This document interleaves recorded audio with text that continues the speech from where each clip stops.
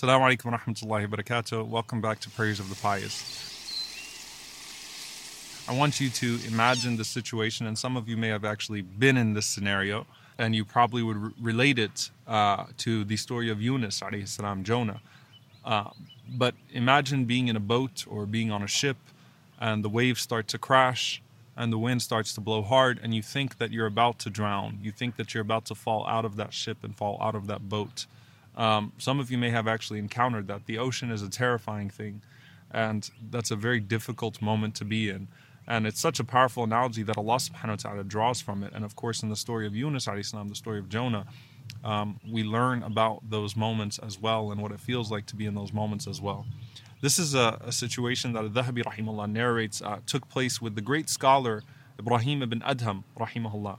Ibrahim ibn Adham was a sage, was a scholar, was an incredible human being, and whose righteousness was really recognized by everyone around him.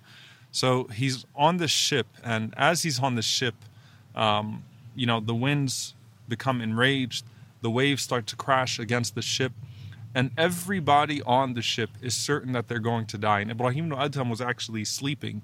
So he rose from his sleep as it became severe, and the ship started to rock right and left and was about to flip, and the people felt like they were all about to die.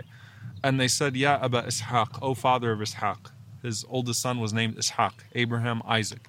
Ya Aba Ishaq, what can you call upon Allah with now to save us from this situation? And he has one sentence that is just so powerful. He rose and he raised his hands to the sky, and he said, Ya Hayyu Ya Qayyum, O ever living, O ever sustaining. Qad araytana qudratak. You have shown us your power.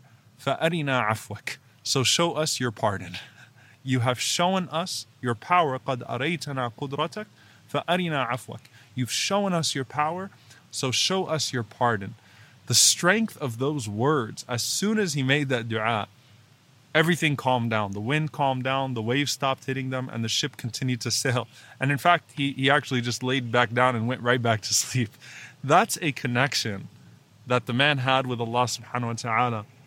But I don't just want to focus on that. I don't want the moral of this particular lesson to just be that Ibrahim ibn Adham rahimahullah was pretty amazing.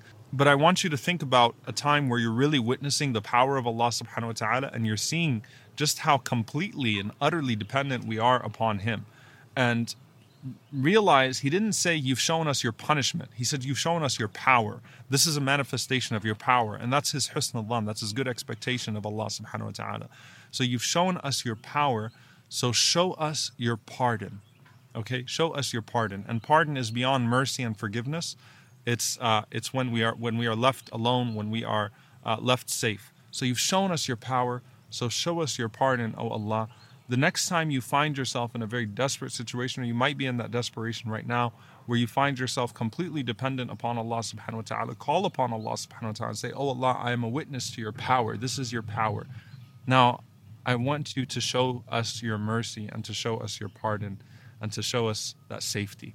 May Allah subhanahu wa ta'ala always grant us al-afwa wal-afiyah, pardon and safety. And may Allah subhanahu wa ta'ala, just as He always shows us His power, allow us to witness that power and allow us to witness that mercy in this life and the next as well. Allahumma ameen. Jazakumullahu khairan. See you all next time, inshallah. Assalamu alaikum wa rahmatullahi wa barakatuh.